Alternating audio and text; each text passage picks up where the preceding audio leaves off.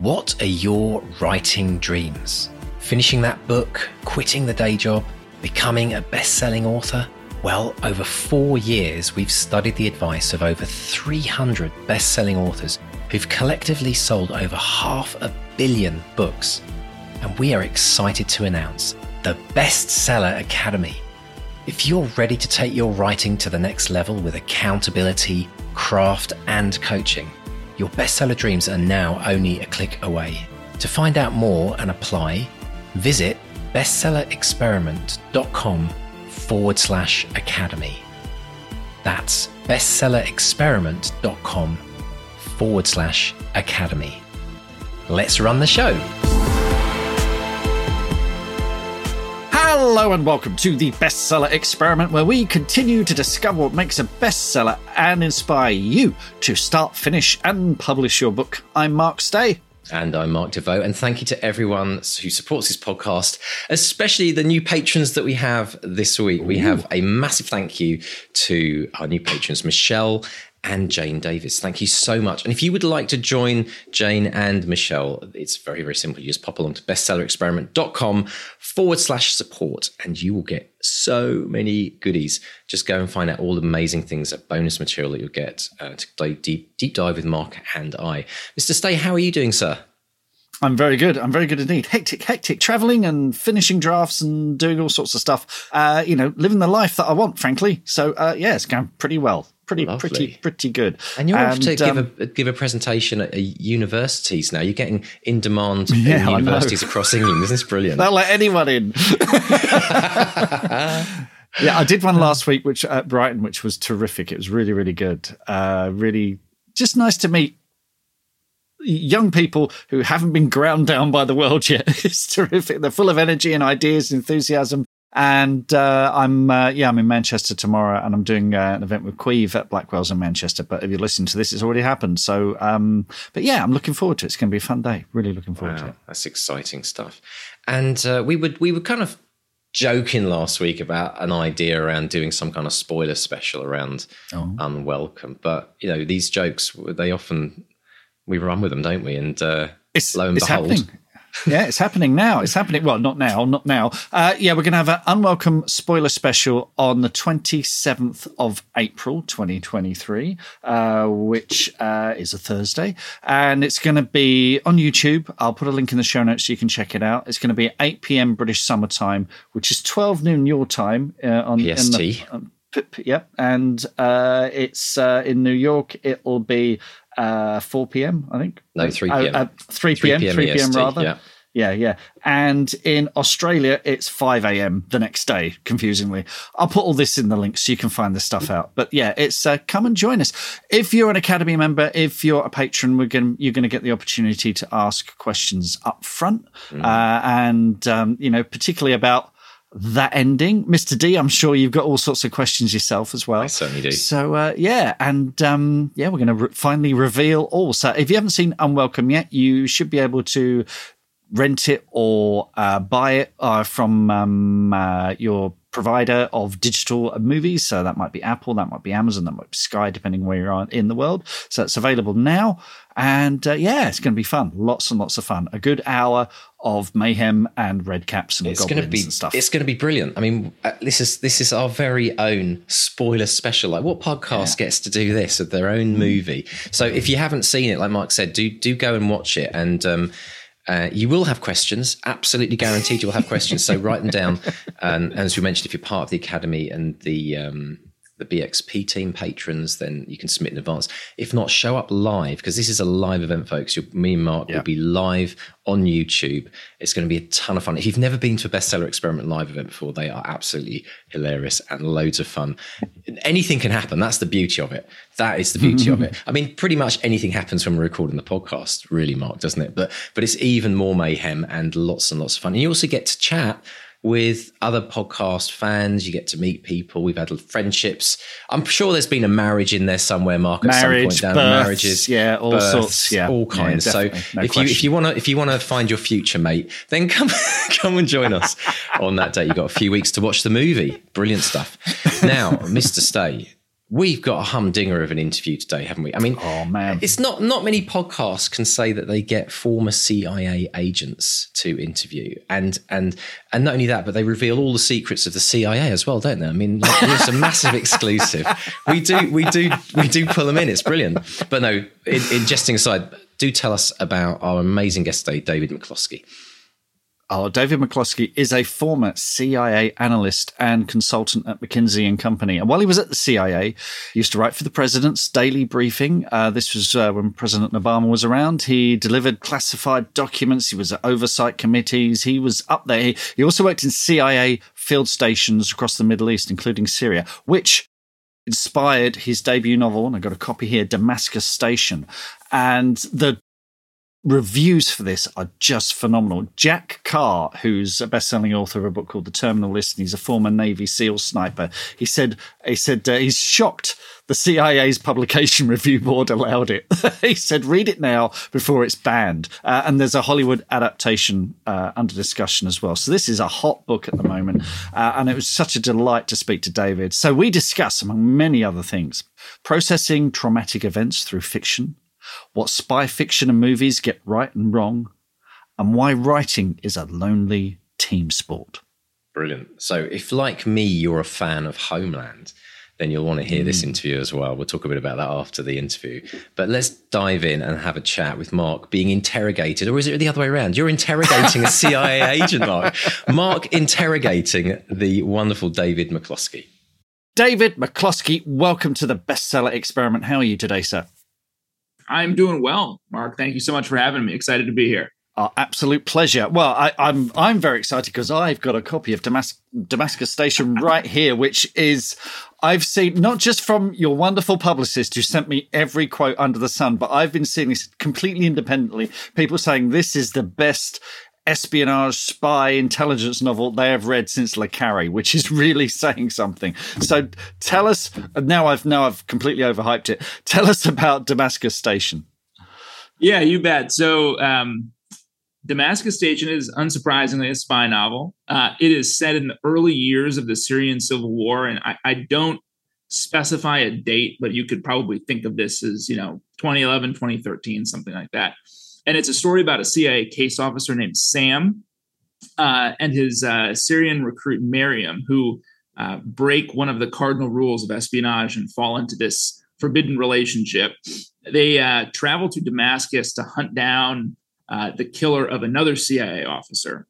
And in the process of that, really come face to face, I think, with the tension and the conflict and the passion in their own relationship, as well as into conflict with a fairly brutal pair of Syrian brothers, one of whom is a bit more than he seems on the face of it, and really uncover a very dark secret at the heart of the Syrian regime. And so this is a book, obviously, about espionage and spycraft and all that fun stuff. But, I'm also hopeful that it's a book about love, about loyalty, about betrayal, and also, I think, what it means to be human in the middle of a very inhuman conflict. Excellent stuff. And let's make it clear, listeners, David, when he's writing about espionage and intelligence, the intelligence community, he does know what he's talking about. Long form fiction, unlike the sort of daily barrage of news that we get, it can give us a perspective on a situation like Syria, which, I remember when all this kicked off, it's completely overwhelming. You're getting all kinds of news and information. This began, I believe, not as a novel, but more as a kind of an exercise that you were undertaking in order to make sense of your time in the intelligence services and what happened in Syria. Can you sort of fill us in on that? Yeah, that's right. So, I worked pretty much exclusively on Syria when I was at the CIA, and I lived there for a time before the war started. And as a result of that, I feel and felt and feel a very deep connection to that place and to its people. And, the war was really just kind of it was heartbreaking. It's a tragedy on so many levels, but most of all, on the human level, right? And so when I left the agency, I was really deeply affected by that. And I left in 2014. And this was a time when the country was sort of starting this process of breaking apart. It was in a civil war. And, we have now seen that the country, let's even just put the earthquake aside, right? Yeah. Before that, we're talking about a country that has had half of its population displaced, hundreds of thousands killed. It's broken apart into probably 4 political pieces right now. So, the amount of human suffering that has been part of this process is just truly staggering. And so when I sat down to write, it was much less about crafting a spy novel, to be quite candid with you, and much more about me working through all of that.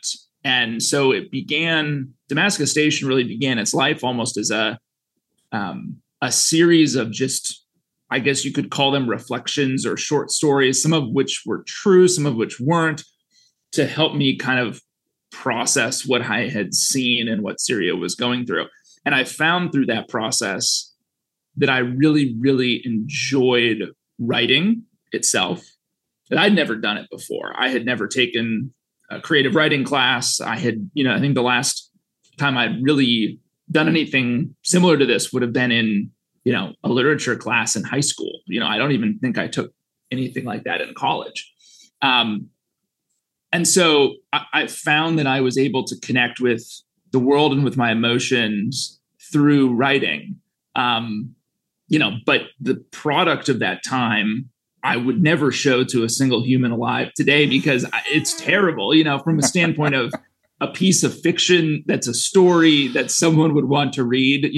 It was not written with that in mind, but I put it all aside for a few years and then was able to come back to it. And I think having that distance was helpful for me in thinking about, how would I actually produce a story that not only I wanted to read, but that someone else wanted to read. And those two things aren't always the same. Yeah. Let's get the timeline correct. As I understand it, that those first sort of, as you say, little vignettes and reflections, that was written in a 3-month gap between you leaving the CIA and starting another job. That's and right. Then I believe it sort of sat on your laptop for 4 years. Is that correct? 5 years. Sat for 5 years. Yep. Okay. And then you came back to it. What was it was it sort of calling to you all that time, or did you kind of wake up one day and think, now I'm ready? What was it that brought you back to the keyboard? Yeah, I think it was a couple things. I think through that 5-year period, there would have been occasional, evenings where I might have had a whiskey or two and sat down and looked at it and thought, I wish I had time to go back to this. But I was doing a consulting job in that span that was very demanding and that made this kind of creative exercise pretty much impossible. I also had we started our family in that period. There are little kids running around. It's just, not a great environment for getting the creative juices flowing or focusing on anything. And what ended up happening was in 2019, I actually, for a number of different reasons, was able to take a leave of absence for 6 months from my consulting job. And because I had remembered the way it felt to write and how much I had enjoyed it, I told myself and forced myself that I'm going to at least try in this period to write the book. And I thought when I started that process that I would be kind of polishing what I had worked on. And what I quickly discovered was I just had to write something entirely new, but drawing on some of the inspiration from what I had worked on 5 years earlier. And when I love that idea that you sort of had a sense memory of what it felt like to write. And what does it feel like to you now, sort of sitting down at the desk? Because you have written before in terms of you've written intelligence reports for the Obama presidency, I believe. Is that correct? I wrote most of my writing would have been occurring during the Obama presidency. There was a little bit for Bush, but most of it was under Obama. Yeah. Okay. Whereas what's fascinating is weirdly, you're not the first author we've had on the podcast this year who's written for a president. We had an author called Christian Cameron who used to write intelligence reports way back in the day. Interesting. Okay. What he told us, he said he found that it was a great way to learn to write fast because he was writing sometimes 10,000 words a day. And he said he wrote without doubting himself. And he found that helped him become a novelist. Yeah. What was it that you took from that experience that informed your novel writing, if anything? Yeah, it's an interesting question because there are definitely things that are similar and that were helpful, and transferred over to the writing of fiction. And then there are other things that if I had tried to imprint the way I wrote at the CIA to fiction, I think the book would have been much duller for it, right? Yeah. And wouldn't have worked. I think practically the thing that's helpful about that kind of writing, which by the way is very dry, analytical writing, but it's also precise. It forces a level of precision into the language and forces a mentality around the importance of every word that I think is very useful in fiction to have that obsession, right? You're looking at it with a different lens, but it's still this craftsman-like approach to, really an obsessive approach with making sure that you are, you're not being wasteful with words, you're being economical, but you're also using the right ones at the right time. And it also, I think, gave me an appreciation for the connection between the individual words up to the sentences, up to the paragraphs, up to the structure, and how it all has to hang together. So that would be how I think that writing, because I was doing that writing every day, all day for 8 years, right? And so that builds some habits in you. Now, I will say, though, that when I write fiction, so all that stuff's helpful, but when I write fiction, the thing that I found to be really almost mystical about it is that I have the feeling, and it might just be a good story, I'm not sure how real this is, right? That when I'm in the flow and I'm writing, I am accessing something that the universe wants me to access. Right. And it's a different world maybe, but it's a way of better understanding our own. And so when I'm doing that, it's like I'm letting go of some kind of like conscious, almost like ego. And I'm open to letting this stuff in that is pure creation. And my role in it's sort of mysterious, like how much of it is me doing it, how much of it is something else. But I have like a weirdly, which is maybe strange for a write-up commercial fiction, I don't know. But I have a very kind of mystical view of what happens. And I find that to be really enchanting when it's moving. Now, it sucks when it's not, because you're kind of sitting there just staring at a keyboard trying to bang away, like, or you spend a whole morning and you'll have 2 sentences that are terrible. But when you get to that point, it's really magical. And it's where all the best stuff comes from. The best plot ideas, the best character, like it's where it's the swamp that everything kind of emerges from. And that's what I'm pretty addicted to. That is brilliant.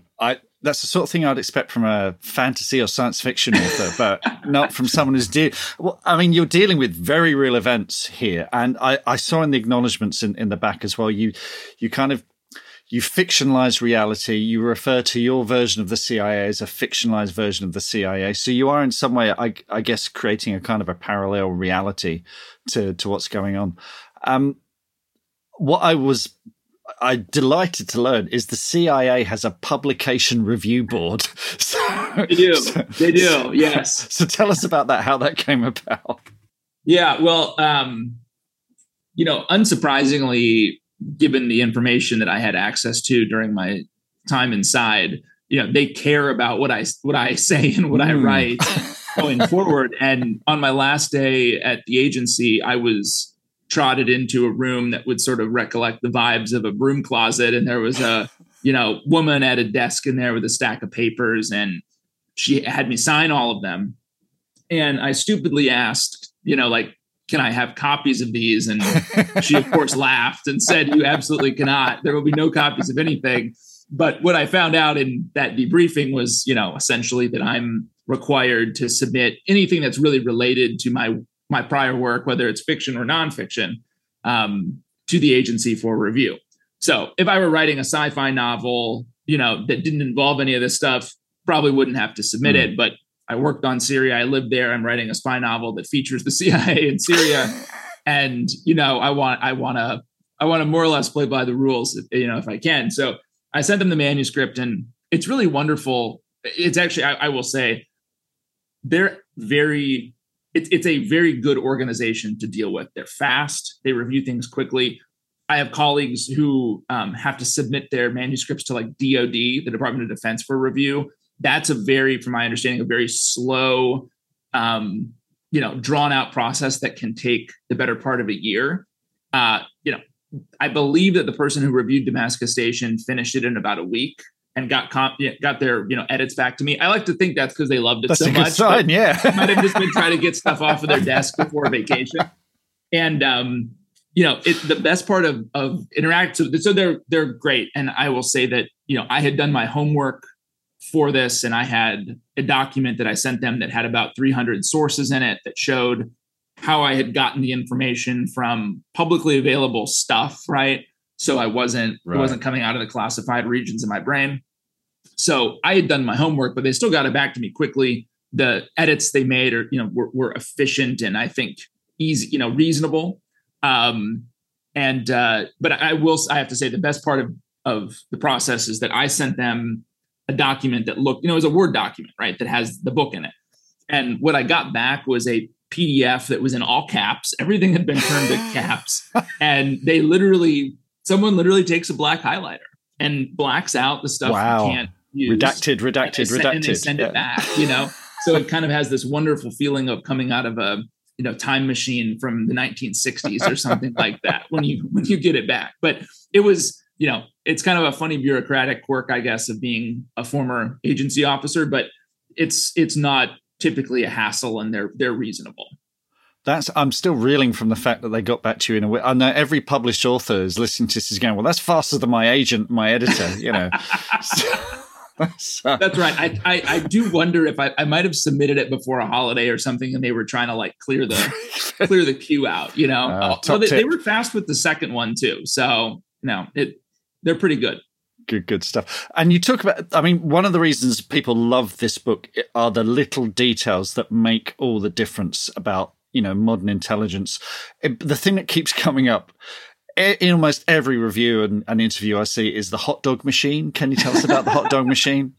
Yes. Well, so there actually is a hot dog machine at Langley. It's in the basement, or as people who work in the Langley basement call it, the ground floor. And I have never seen a hot dog vending machine anywhere else in the world.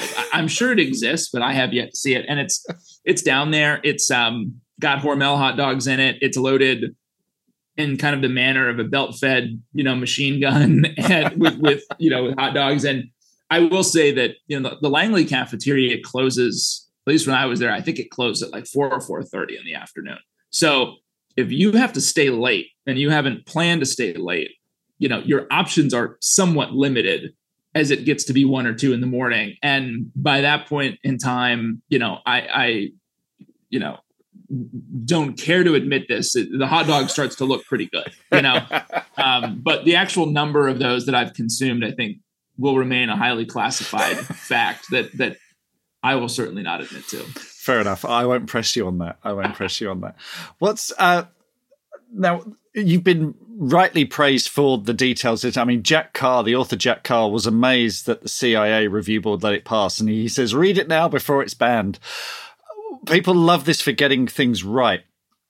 When we get experts in the field on the podcast, we love to ask them what writers get wrong in fiction. So what is it writers regularly get wrong in espionage fiction? And appreciating that James Bond is a fantasy. You know, we know that's so far removed from any kind of reality. But what is the kind of stuff that people get right? And then what do people get right as well?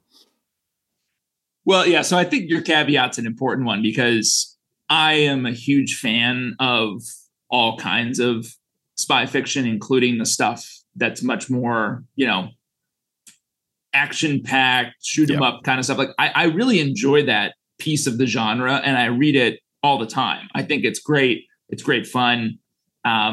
You know, so none of what I'll say is intended as some kind of slight at those authors. It's merely to say that, you know, I'm sort of, I guess, trucking in a version of the genre that's attempting to layer on a bit more authenticity to the real work of the CIA, and in particular its operations officers. So, you know, I think in general, the kind of Hollywood version of spy fiction tends to feature a lot more weapons and explosions than is typical. You know, you see in series like Homeland, for example, that CIA officers are operating, you know, and conducting operations on U.S. soil, which, you know, isn't really what happens. You know, you see, well, I mean, heck, I even, you know, have this relationship between Sam and Miriam in the book that is, you know, I really think it's wonderful in the novel, but in real life, you know,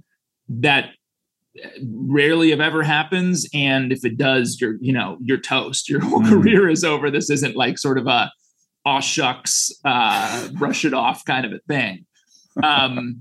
You know, I do think that the kind of hard, slow work of recruitment, you know, recruiting human assets is not frequently dealt with in spy fiction. You know, a book that I love, and it's probably my favorite of the Le Carré canon, is Little Drummer Girl, because it does, I think, an excellent job of dealing with the psychology, the manipulation, intimacy of that type of relationship, you know, between Charlie and Gadi Becker. And so I love that book because of that, you know, that authentic treatment. You know, the other thing that it's sort of tough to figure out how to do in fiction is, because you're not trying to clutter up your book with too many characters, is, you know, the actual CIA is a large bureaucracy that, you know, there are more than like 3 people in the station in Damascus, for example. And, you know, you have to whittle these kind of, you know, you have to whittle your portrait of the organization down to a manageable number of characters so you can really keep the tension high and not, frankly, get the reader confused. And so you end up with, you know, operations that get approved by a single person, or that there's 2 or 3 people in the discussion, when in real life, you know, there's like going to be doing any of this stuff. I mean, there would just be armies of people involved and tons of lawyers, and, you know, it would quickly kind of turn into a not interesting bit of fiction. But in reality, that bureaucracy is very much present. And that's not usually dealt with in spy fiction. So, you know, I think what I enjoyed doing with this book was taking pieces of the bureaucracy and whatnot to create something that maybe was approaching a bit of an intelligence procedural in some ways, without hopefully, you know, so you have that authenticity that comes into it, which was important to me. But, you know, I still made stuff up, and I had to sacrifice reality at parts on the altar of character and story. And I will say that one of my favorite reviews of this novel is that the CIA's Center for the Study of Intelligence, they do like a quarterly, I'm not sure how often, maybe it's quarterly, comes out. They do a book review. They do book reviews in there. And so the CIA reviewed my book, and there's a wonderful review that points out a whole bunch of the things that I sort of sacrificed on the altar of fiction. It's mostly a positive review, but the things they call out, I think, are quite humorous. I would definitely recommend that to your listeners to go take a look at that. Oh, we will. If you could send us a link, that would be great. I mean, what I've been seeing as well is, you know, there are things like conversations about photocopier paper and staples and all these tiny little things that can people in the field, it can drive them nuts. You think you can, you've got spy satellites and what have you. You've got this great technological advances, but the tiny things can drive you nuts. And there's a lot of that in there as well, adding to that reality. Yes, 100%. And honestly, the way that my characters see the CIA is probably the way that I see it, which is, and I've described it this way before, is kind of a uniquely bipolar organization. So you have, on the one hand, the very interesting and extreme things done to achieve the mission. And then on the other hand, you have all the mundane bureaucratic stuff that goes along with being a large organization. And one of those things is, oftentimes your procurement arm isn't matching supply and demand. And so you don't have, some of the basic things that you need just from an office supply or office furniture standpoint. And yet the organization is also doing these amazing things over here. And that tension, that duality, I always found it to be, humorous and also hopefully insightful. And I wanted my characters to experience that as well. And honestly, the reason why I ended up putting so much of this stuff, like, there's mentions of agency regulations and things like that in the book, was I wanted, it was driven by character. It wasn't some desire to kind of just randomly sprinkle stuff through. It was, I'm dealing with, in particular in the case of Sam, who's probably the protagonist of at least the first part of the novel, and his chief of station in Damascus, Artemis Proctor. They're CIA operations officers. That's their world. This is how they think. And so the character, trying to dial those characters in was what led to, I think, becoming a little bit more of a procedural in some respects. Yeah. And you mentioned making stuff up there. And I think you're in good company, because I don't, listeners might not know this, but, for example, John le Carré, he would invent phrases which have now become part of the terminology that the intelligence community uses. So like the word mole for a deep cover agent, which he used in Tinker Tailor Soldier Spy, he made that up, and it's now common parlance, and other phrases like fieldcraft and scalp hunters. And so have you any ambitions? Are there any words in Damascus Station, any phrases that you hope make it in, because they put that review where they kind of pointed out all the things that you sacrificed, but who knows, they might be using those terms in a few years. So I have to admit that I have not been as ambitious. I don't even know if he was intending to create a new vocabulary, but he did. And I think Mick Herron has kind of done the same thing with some of his, he refers to the investigators, I think, in the, Slow House novels as, the dogs and things like that. Dogs, yeah. You think about it and it's like, well, yeah, if you were inside right now, you'd want to adopt some of that terminology. And 20 years from now, everyone would just think that it came from inside. The one other interesting anecdote on the adoption of Le Carré's terminology is that the CIA's old Soviet, Central Europe and Soviet division used to be called, I believe it was called CE division, and then SE division, and then CE division, I believe. And some old timer is going to yell at me after they hear this podcast because I messed up the names. But after the Russia House came out, the CIA started to call the entity inside Langley that works on Russia House. It wasn't called Russia House before, and now it is called Russia House informally. And that doesn't show up on any org chart anywhere, but everyone refers to it as Russia House because of John le Carré. So I have not been as ambitious in creating my own vernacular. I think perhaps as the books go on, I might throw some things in that that do that, or that maybe attempt to do that, or that frankly, even without me attempting, might just hopefully catch on. But so far, I think in particular in Damascus Station, I was really trying to hew to reality more so than making that kind of thing up. Very good. It's kind of out of your hands, isn't it? But if you start seeing hot dog machines turning up in remote parts of the intelligence community, you've done something. I'd love to talk about, because we know that writing is a very solitary occupation, but I saw in the acknowledgements you make reference to your father, who's a writer, and you mention your wife Abby as well. Yeah. You mentioned that they gave you feedback, and how has that worked with them as a kind of a family affair? Yeah. Well, I talked with a lot of different writers about their process, and I'll say that there are pretty wide kind of range of approaches to this, and none of them are right or wrong. But what works for me has been writing the first draft, and I'll talk to in particular my wife about the plot and the story, but she won't typically read anything until I'm done with that first draft. I really try to get that down on paper before anyone's really engaging with the written word. And through that process, if I have questions about a particular, aspect of of agency operations, or a bit on, some cultural piece about, someone who did this kind of work at the agency, or any other kind of technical question, I'll be asking those in kind of, phone calls or emails throughout the process, but I don't really show anything to anyone until that first draft is done.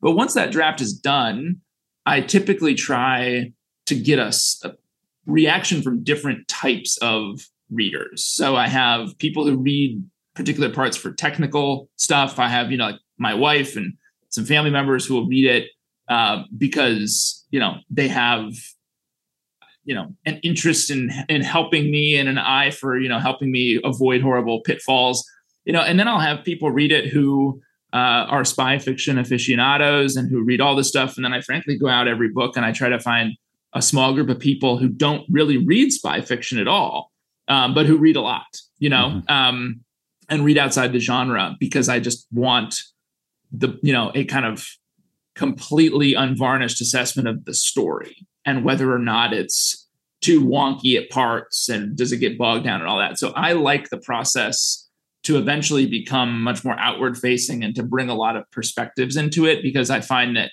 frankly, it helps me to think through the story more effectively and to really put the writing, the story, the characters, the plot, all of it under a very grueling examination to, then go back into a whole kind of, once I have all that feedback, and I've got, like, for example, I've got my third novel written, I've got, or close to written, I guess, and I'm starting to get feedback on it. And, it's a very helpful process for understanding where you've screwed stuff up and how it can be better. So I think I said in the acknowledgements, like, it's a lonely team sport, the creation of a novel, because there are these periods where you're just alone doing it, plunking away. And then there's other periods where, at least for me, I've found, you want all that opinion to help shape it into the best possible story it could be. Very good. Very good stuff indeed. You mentioned book 2, book 3. So are these continuing the same kind of characters, the same series, or are they standalones? What's in the future, David? So I would think of it as the same universe, but not necessarily a kind of contiguous series. So in the second book, which will be out later this year, it's Russia focused. It has some overlap in characters. Artemis Proctor comes back in a larger role in the second book. And a few minor characters are back, but she's kind of the principal connection point. And then the third book, which again, I'm in the process of writing, is very Proctor focused. She is the protagonist of that book.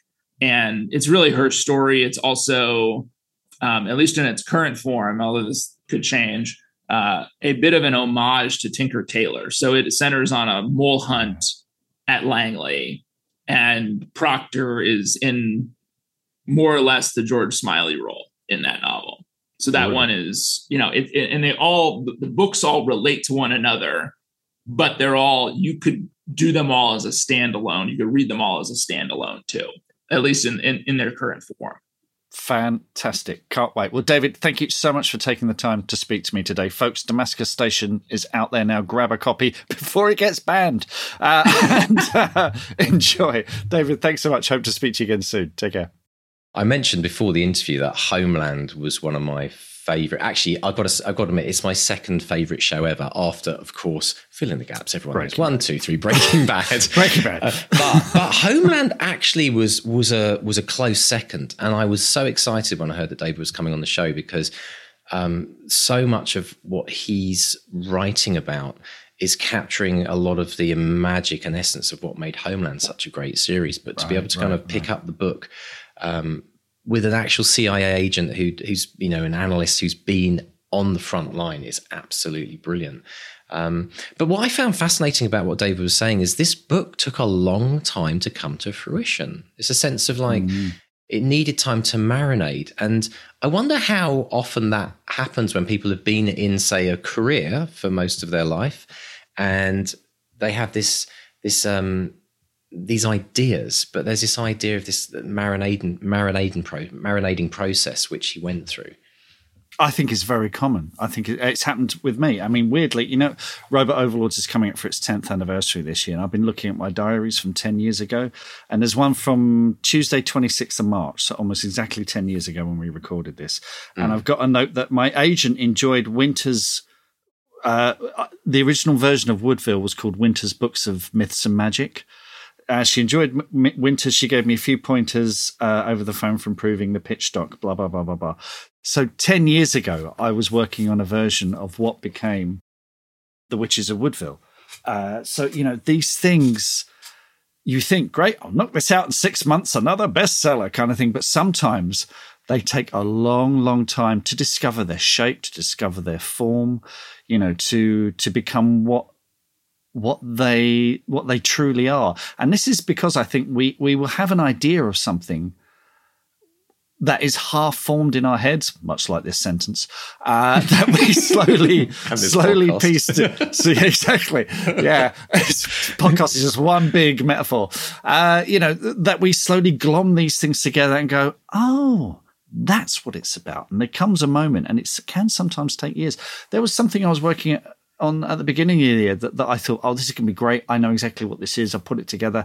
And I did a first draft and I thought, well, that's not what I wanted. I wasn't expecting that at all. So I've put it away. I put it away and it is going to marinate and it's there ticking away at the back of my head. And at some point, I've moved on to something else. And when I finish that, I'll come back and have a look at it and think, and it's like looking at a diamond. You look at it, all the different facets from different angles. And then, and eventually you find what you're looking for. You find the shape in all the refraction and what have you. Yeah, I think it's really, really fascinating. But the danger of that, of course, and I'm sure there's people who recognize this as well, is there is a danger that the idea of allowing something to sit for too long can either make it stagnant.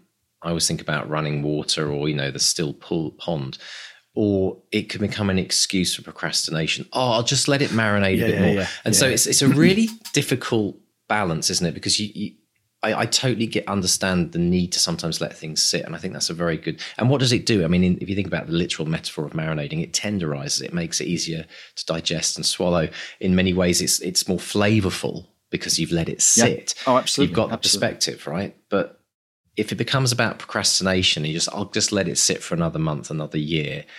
I know that can be, and I think there can be a tendency for people to use it as an excuse not to just get on with it and get going with it. Yeah, but what you do while that's marinating, you get on with something else. With something else, yeah, exactly. As long as you're doing something, that's the most important thing, isn't it? If that's your story that you're just waiting to be ready for you, that's never going to really happen, is it? No, I had a one-to-one with someone the other day, and they were kind of stuck on this one project. And one of the reasons they were stuck in it was because they were writing it at a very difficult time in their life. And they had every time they sat down to write the story, they had associations with that period in their life. And they're close to finishing, but they just can't get it over the line. So I've said, put it away, work on a short story, work on something new, completely fresh, completely different, something that and it just so happened they had something actually on the back burner, to extend this cooking metaphor, that I said, well, work on that instead. You've already got something with it. Have some fun with it. Write a short story based on that. Well, just do something else, just so you can rediscover the joy of writing. Because every time they were sitting down, they were thinking, oh, this is painful. And that's not a good place to be in. So I've said to them, put that to one side. It's not going anywhere. It will always be there. Do something that's fun and joyous and where you're not carrying the burden of all these associations and discover how you love writing again, then maybe you can come back to that. Brilliant. Now, who'd have thought we've got a CIA analyst being interviewed, and he's talking my language, accessing something the universe wants us to access. It's magical and mystical. He said about this idea of getting when I sent this to you, did you expect to be discussing mystical, creative, universal energies? I love it. I think it's absolutely brilliant. I mean, call it what you want, but that for me, when I'm in the zone, writing, that's kind of what it feels like, It is. And I think he just, David described it so well, this idea of, he used this word mystical, which is, it's a great word because it's often used when we can't quite explain it. It's something out there which just, we feel it, but we can't really put it into words. And I think every single writer who's ever got into something in any shape or form have experienced that, either a flash moment of it where it's like 10 seconds of moment of inspiration where you just think, whoa, where did that idea come from? Or I'm sure, I don't know how many times you've experienced, Mark, but I experienced it once where I started writing an idea at about 6 o'clock in the evening, and I literally kind of almost came out of a trance at about 5 a.m. in the morning because the birds were singing. Right. And I couldn't believe that I had written for like 9 hours without even, it felt like I wasn't even breathing. I was just so into this idea, and and I was trying to write it down quick, it's coming quicker than I could write it down.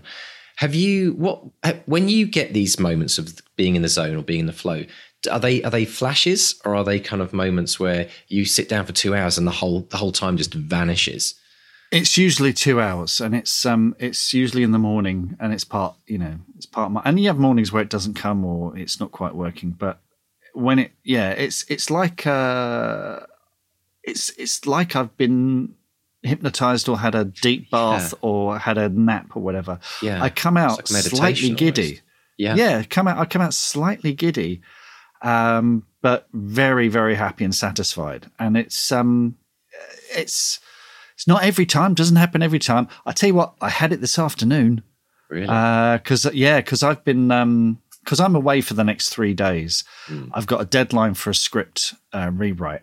And what I wanted to do was finish it today so I can give it to my writing partner. So while I'm away, she can look at it and dig into it.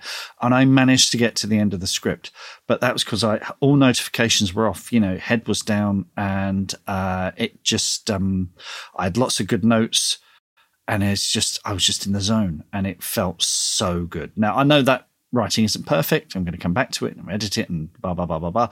But I basically did about 25 pages of script, which is normally I'm happy. If I get 3 to 5 pages a day done, I am over the moon. So that's going to some. So not only do you get, you're more productive, but would you also say that you do your best work when you get in that zone? Yeah, it's almost like you're not questioning yourself. You just exactly the key thing there. Flow. It's like there's no stops, right? The key thing that David said is letting go of the ego and letting creation in. That self-doubt thing, we've talked about this a lot. That thing of looking over your shoulder, doubting yourself. Let go of that. I sound like Obi-Wan Kenobi. Let go. Use the Force. You just got to trust the process. Just trust the process. And some of what you'll write is imperfect and will need editing, but getting out on the page is so important. Interestingly, the more you self-doubt, if you think about this over the lifetime of your writing, the more you self-doubt, the more of your time is spent being blocked or self-blocked, you could almost call it, because you're questioning. Every time you question, you're taking up precious writing time.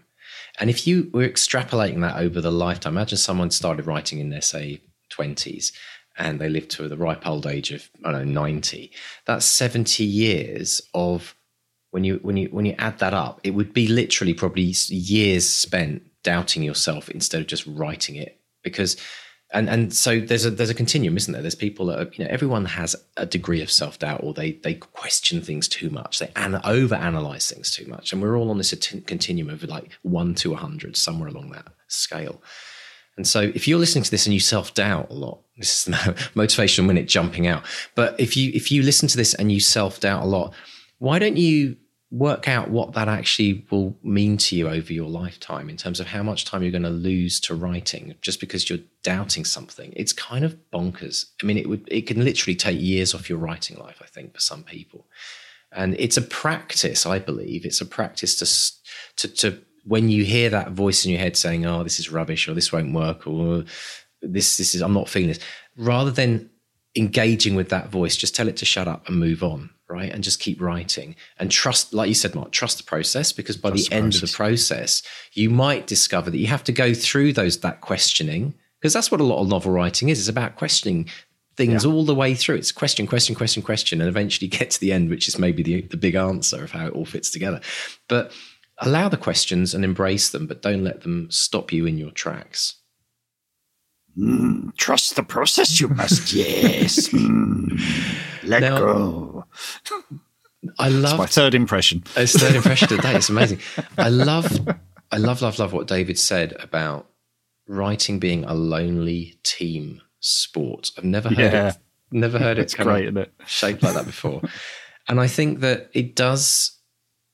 It acknowledges these two facets that we have as a writer. The first facet is that we do I think we are drawn to liking time on our own, because you can't not enjoy that if you're a writer. It's part of the therapy of, I think, having that time to just go away and hide and sometimes get away from the chaos of your life, or the noise of the kids, or shut yourself off from the thoughts of work or all the other things and dramas happening in your life, and just kind of escape to write.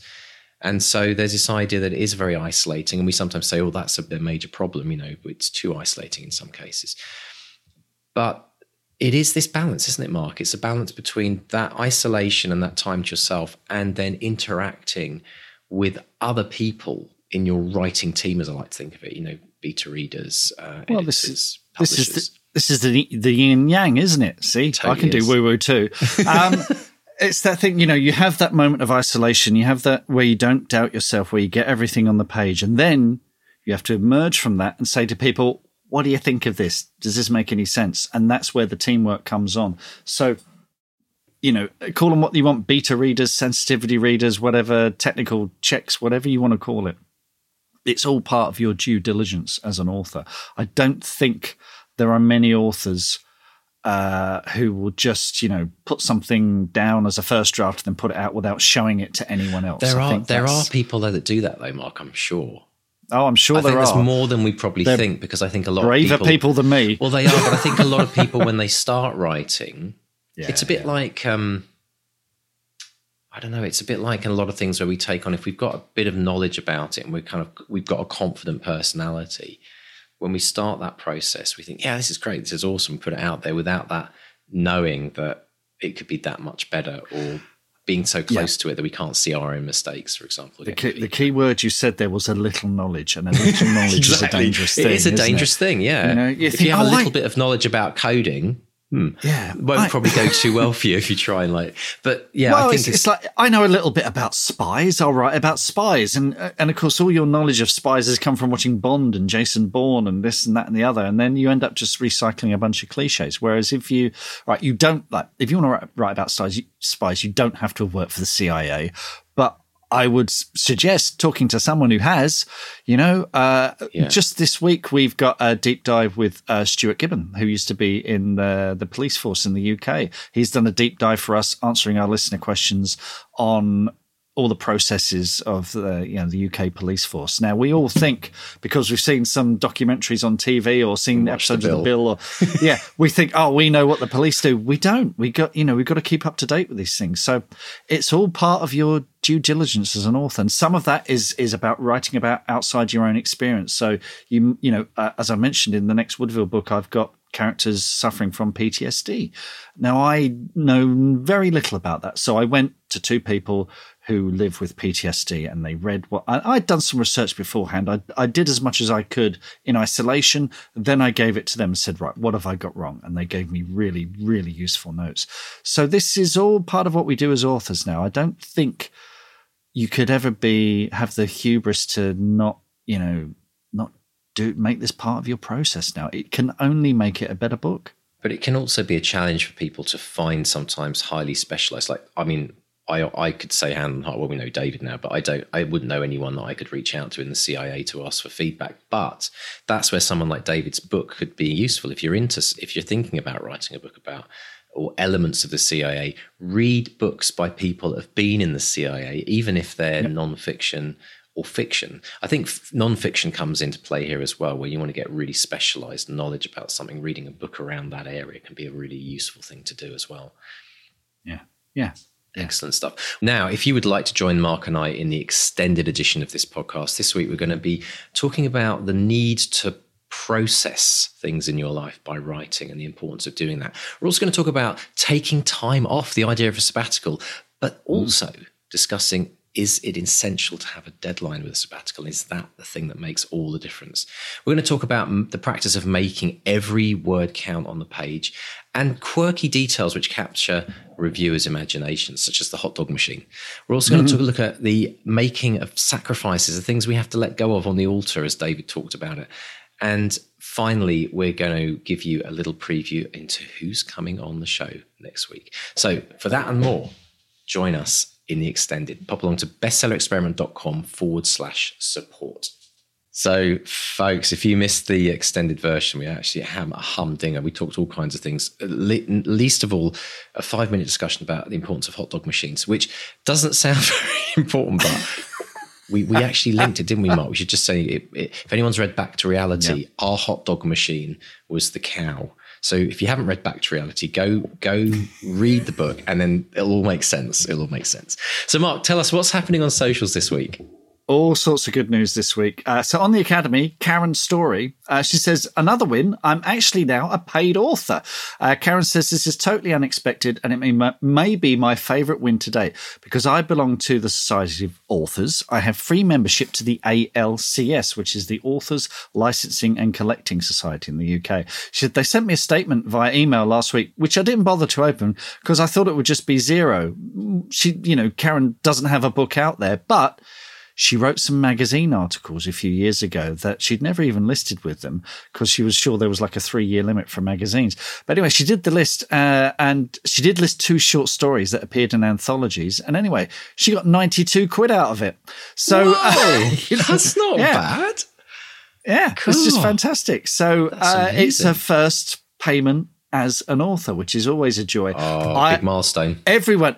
If you've written an article, if you've had a script made, if you've got a book made, sign up with ALCS, the Authors Licensing and Collecting Society. It's a one-off payment. It's like 36 quid or something like that. Or if you're a member of Society of Authors, it's free. I think they pay out twice a year. I got quite a chunky bit of change from this one. I think it's the most I've ever had because Robot Overlords was shown in Spain and Japan and Germany, so I get money for that. But also in the UK, we have PLR, which is the public lending rights. So every time someone takes a book out the library, I get about 30p. But ALCS does the international version of that as well. So if your book is being taken out of libraries across the world, you get money for that too. So sign up. I'll put a link in the show notes for both of those so you can check those out. Wow, that's amazing.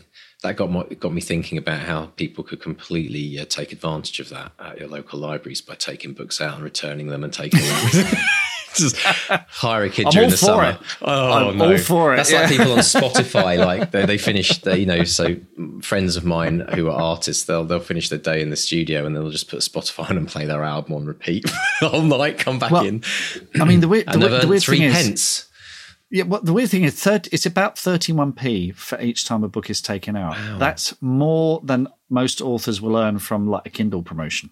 Well, that's the crazy thing, yeah. Because you often think, I mean, the stereotype is, you don't want your book to be taken out of the library loads because then people aren't buying it. But the irony is, you earn more money by the sounds of it than versus say Kindle release. Great. That's amazing.